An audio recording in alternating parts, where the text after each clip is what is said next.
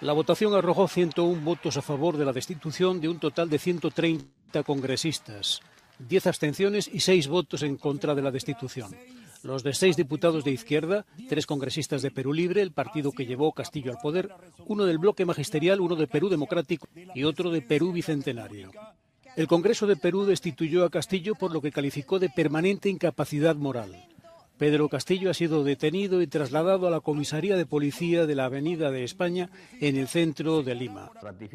El Congreso peruano no aceptó la disolución anunciada por el presidente Castillo poco antes de que fuera a votarse en el Pleno una moción de destitución que podría haberle apartado de la jefatura del Estado. La vicepresidenta Dina Boluarte ha sido convocada de inmediato para jurar como nueva presidenta de Perú.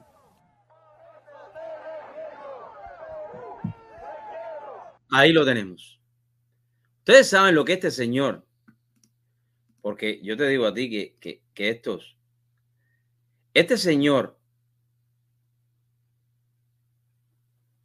pidió la disolución del Congreso para él luego cambiar la Constitución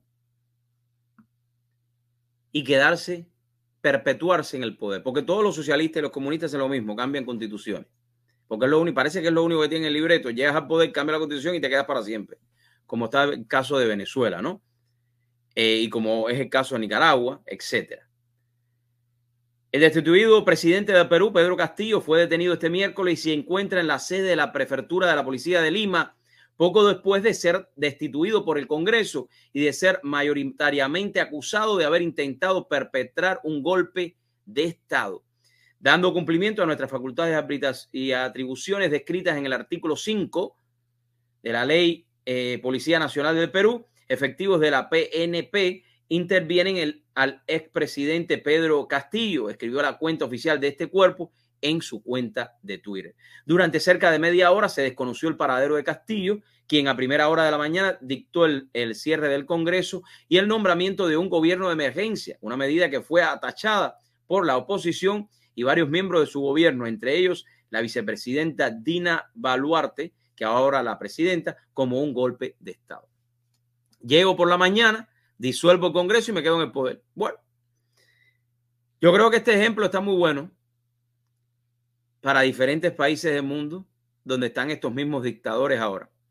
Lo que pasa es que el Perú hasta este momento ha sido ejemplo también de lo que ha sucedido, de poder sacar a todos estos corruptos que quieren perpetuarse en el poder, y este señor, Pedro Castillo, le salió el tiro por la culata. Vamos a ver qué más hay, porque esto es una saga, esto comienza ahora, detrás de todo eso. Estaremos al tanto para compartirlo con ustedes. Bueno.